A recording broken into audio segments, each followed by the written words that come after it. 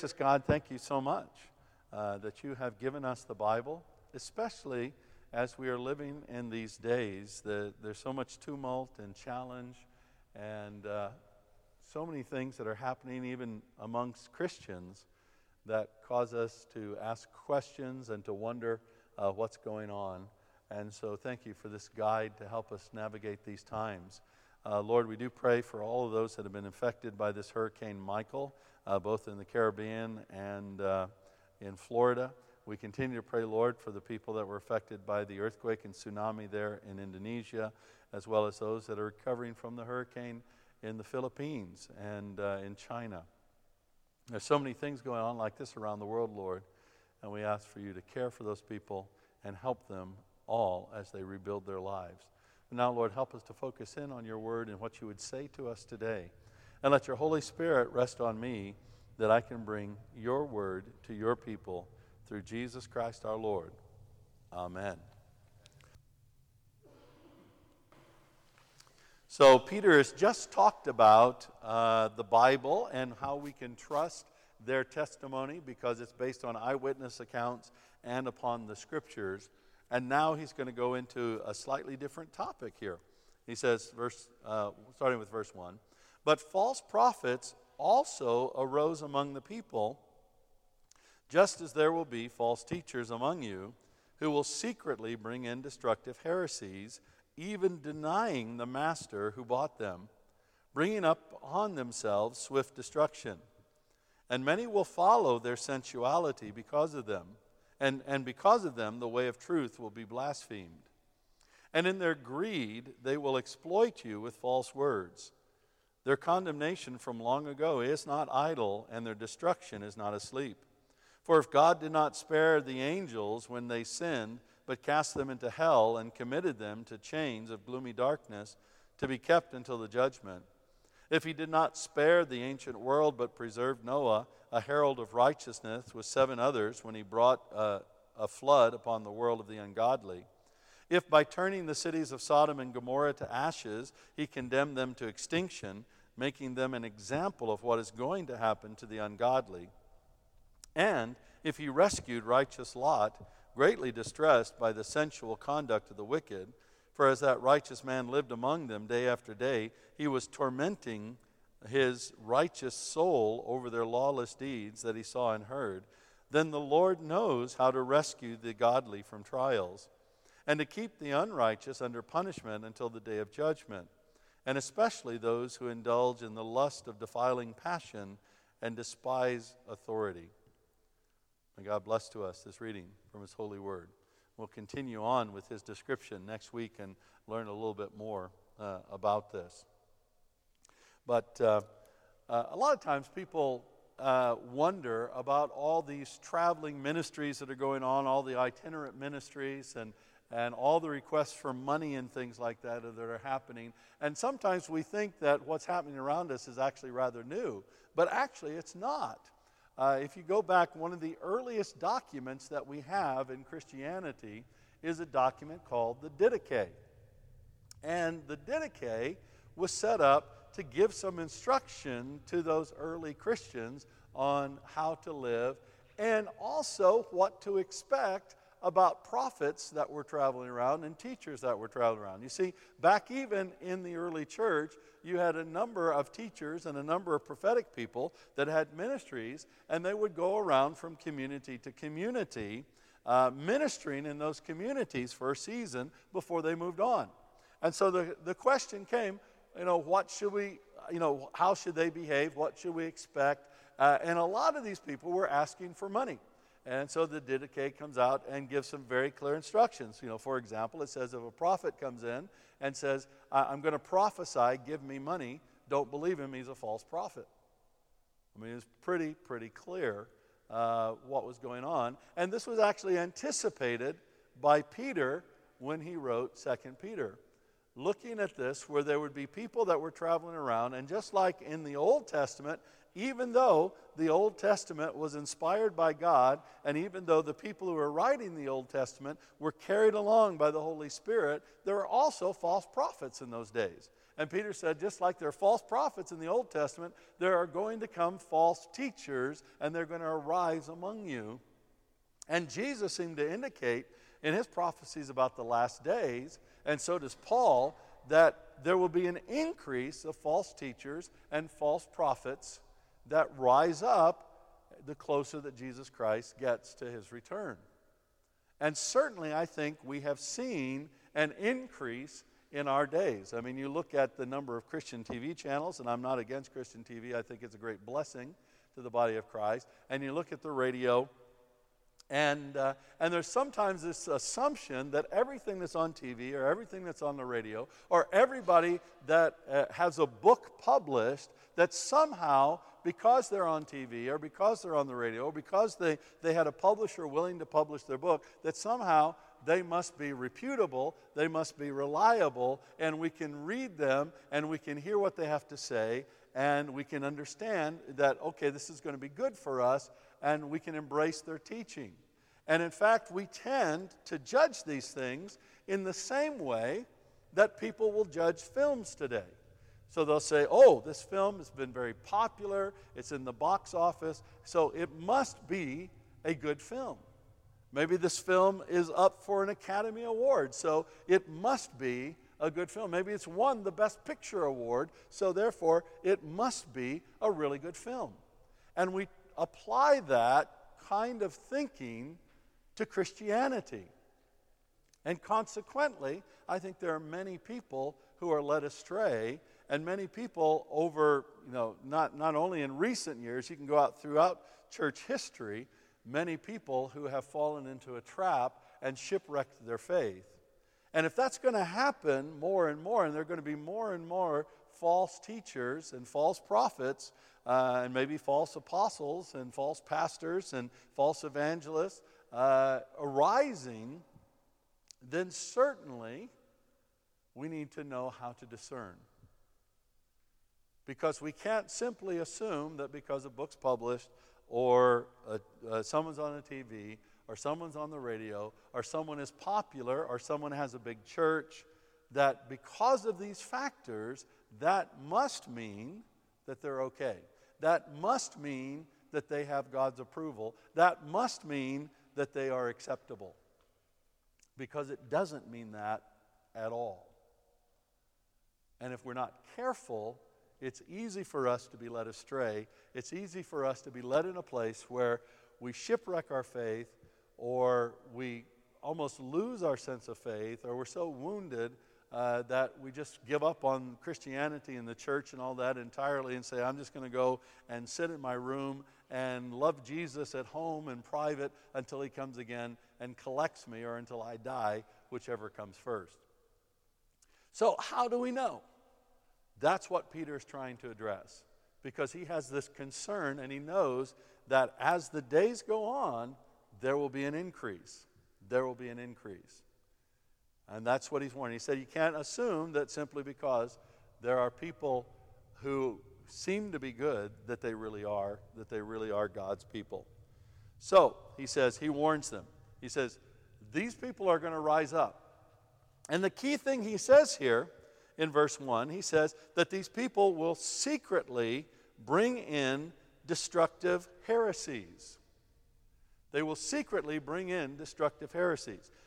This can lead us to think that, okay, this person, they knowingly have this destructive heresy, and so they take it on board, and they bring it in, and they start to promote the destructive heresy. Sometimes that happens, but most of the time, that's not the way it works.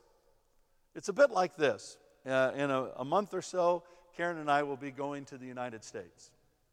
And the United States is very, very hypersensitive about bringing any kind of fresh fruit, vegetable, fish, any kind of thing like that, even meat that's unpacked or anything. You can't bring that into the United States.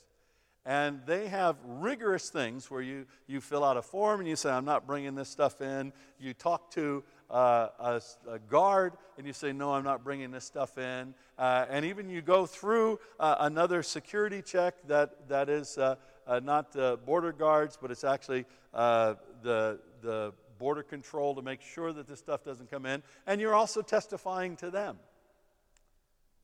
But even though that's the case, there have been a few times, not many, thankfully, there will be a few times when I have forgotten that I had something in my bag. And I accidentally took it in, even though I said I didn't have it. And it was only later that I realized that that had happened. Or I go back, I was in Malaysia in May, and going through security and everything in Malaysia, you know now you can't have any liquids in your belongings as you go through security. And I was absolutely certain I didn't have any liquids. I had all my, my toiletries in my little bag, and I put it there. The only thing is, that morning, I had received a little packet of orange juice that I put in one of my bags. It was at the bottom of the bag, and I'd completely forgotten about it. I thought maybe at some point in time, the orange juice would be nice to drink. And I actually went through the security, and it was going through, and thankfully, the Malaysian guys are much more laid back than the American guys. The American guys, they'd had like a dozen people with these big M16s. Come on, get that orange juice out of your bag! But in Malaysia, they're like, hey man, what's in your bag? I don't think I have anything. What's this orange juice? Oh man, I forgot about it. I'm sorry. Well, never mind. Do you want to drink it now, or do you want me to throw it away? Oh, please, just go ahead and throw it away. And it was cool. We got through. But I had forgotten. And I think that that's what Peter is talking about here. He's not talking about necessarily people who are going to intentionally hide something. He's talking about people who are very well-meaning, who don't realize fully what they're doing, but they end up, by embracing a certain teaching or teaching a certain thing, they end up embracing and importing a destructive heresy. Heresy is something that speaks to the very nature of God, particularly the saving work of Jesus Christ. So if someone says, all roads lead to God, Jesus is not the way, the truth, the life, that's a heresy. Or if someone says, well, God's really not all-powerful, that's a heresy. And so what is happening is, Peter says, that these people will secretly bring in these heresies, and these heresies won't be innocent heresies. These heresies, what is going to happen, they are something that are going to be destructive toward other people's faith. They're something that if people embrace and they start to believe, then somehow it will shipwreck them, or somehow it will bring down the body of Christ, or will actually harm the body of Christ. And today we live in a time where there are a lot of teachers that are simply teaching what they've heard already. For example, you may have heard this at some point in time, and if your pastor said this, then just forgive him or her in the name of Jesus. But the number of times I've heard someone say atonement, that means at one-ment with God. No, it doesn't. It doesn't even remotely mean that. But I can't tell you the number of times that I've heard a speaker use that example, and I know that they're all getting it from the same place. I just don't know exactly what that place is. No, but this kind of thing is happening because people, they pick up on something. If it sounds good, if it's very meme-like or slogan-like, they'll embrace it, and then they'll repeat it even if it's not true. And ultimately, Peter says, that will lead to the way of truth being blasphemed and people's destruction. So how do you recognize this? And we're going to start today, but we'll continue next week. Peter gives us today 2 ways that you can recognize whether someone could be bringing in these destructive heresies. You will recognize them first by their sensuality. Sensuality. Now, this word sensuality, it doesn't mean sex. It's not about sensual sex or any kind of sexual idea at all. The word sensuality is referring to somebody who always follows their feelings. If I say, oh man, I am hungry for an entire cherry pie, and I go to the shop and I buy the whole pie and I eat the whole pie at one sitting, I've just been sensual.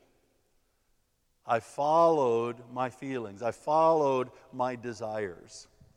And those who are led by sensuality are constantly doing what feels right. They're saying what sounds right. They go with what gets them a reaction. Sometimes sensuous leaders are those that love to be comics in front of everybody. And by the way, there's nothing wrong with humor and get people laughing. I like to do that as much as I can. But sometimes these guys just completely rely on that. So you might have an hour talk, 55 minutes of the hour are jokes, and then you got 5 minutes of kind of milky meat, in that whole thing. And there's like one idea out of an hour that you can take home and live with. That is sensuality. And so Peter says, if somebody is going by their sensuality, be on the lookout. Now he's going to tell us some more how we recognize that, but that's one of the big categories.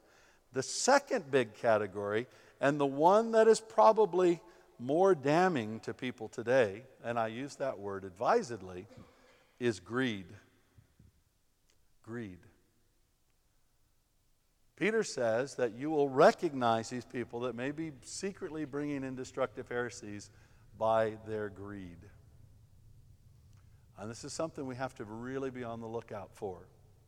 There's always a fine line. I mean, every church has needs financially. Every ministry has needs financially. And if you are having an international impact, you need money and you need to raise money. There's nothing wrong with saying, these are our needs and we could use your help, and encouraging people to get there. But there are questions that come up when people start saying, well, I need a 70 million pound jet. Do you know how much you can fly first class with 70 million? I could fly first class everywhere I wanted to go for the rest of my life and still have money left over if I had 70 million pounds just to spend on my travel. I could take you all with me every trip I went to, first class, and I would still have money left over. And so you start to ask these questions. How big a house do you need, and how many houses do you need? If you're a leader, do you need 5 different houses on 4 continents? How much you need to spend on your clothes? I mean, all of these kinds of questions are valid questions that we need to be asking and we need to be looking. If you look at, in terms of the early church, many of the teachers and prophets that are active today would be considered false teachers and false prophets based on that evaluation of greed. And I had the privilege a few months ago of being in a meeting with a prophet named Sharon Stone. She's based out of Windsor, and I really admire her a lot, even though she is American, but I still like her. And I was really struck. I mean, the thing that I'm watching out for is how she relates and how she travels. And when we went back to the airport, she didn't insist on her own private limo. She and her husband, Greg, they rode in the coach with the rest of the group. Now that tells me a lot. And it does tell me that, hey, I can listen to what she has to say because there's no greed there. There's no greed. And so Peter's encouraging us, says, look at the sensuality and look at the greed. But then, to close out, I think he also is saying here, but don't sweat it. That's the purpose of the rest of what he says from verse 4. He's saying, don't sweat it because, one, God's got your back. So if you really are hungry for the Lord, He knows how to protect you from false teachers. He knows how to keep you from these trials. So trust Him. Just like He did with Lot, He can take care of you. Just trust Him. So God's got your back. And He says, don't sweat it because God's going to deal with these people. It's not your job to go out and be the heresy hunter. And unfortunately, there are many highly misguided people in the world today who think it's their job as Christians to find all these false teachers, or at least somebody they want to accuse of being a false teacher, expose them to the world, even if they have to use dodgy means of doing so, in order to bring them down. By the way, almost everything that you'll see on YouTube that is an expose about somebody today is probably of that vein and is not trustworthy because of it. It is not our job to be heresy hunters. Peter says, listen, God's got this. He's dealt with wicked people throughout history, and He is dealing with these people. He is restraining them now, and He's preparing them for the time of judgment. It's not your job to judge. It's not your job to sweat it. It's just your job to walk with the Lord faithfully, knowing that the Lord will protect you and the Lord will deal with these situations, and He will use your faithfulness in the Lord to Jesus Christ to bring glory and honor to Him. And that's our encouragement as well. Let's pray. Father God, thank you so much that we can come to you, that we can honor you, that we can honor Jesus, that we can honor the Holy Spirit, that even though there are false teachers and false prophets in the world today that are motivated by sensuality and greed, you will protect us and you will keep us safe from them. And we don't have to deal with them because you have promised that you will deal with them. So, Father, I pray that you would help us righteously to discern false prophets and teachers and walk in purity and holiness before you, all to the glory and honor of Jesus Christ, our one Lord, our one Savior, our one true God. For we pray this all in Christ's name. Amen.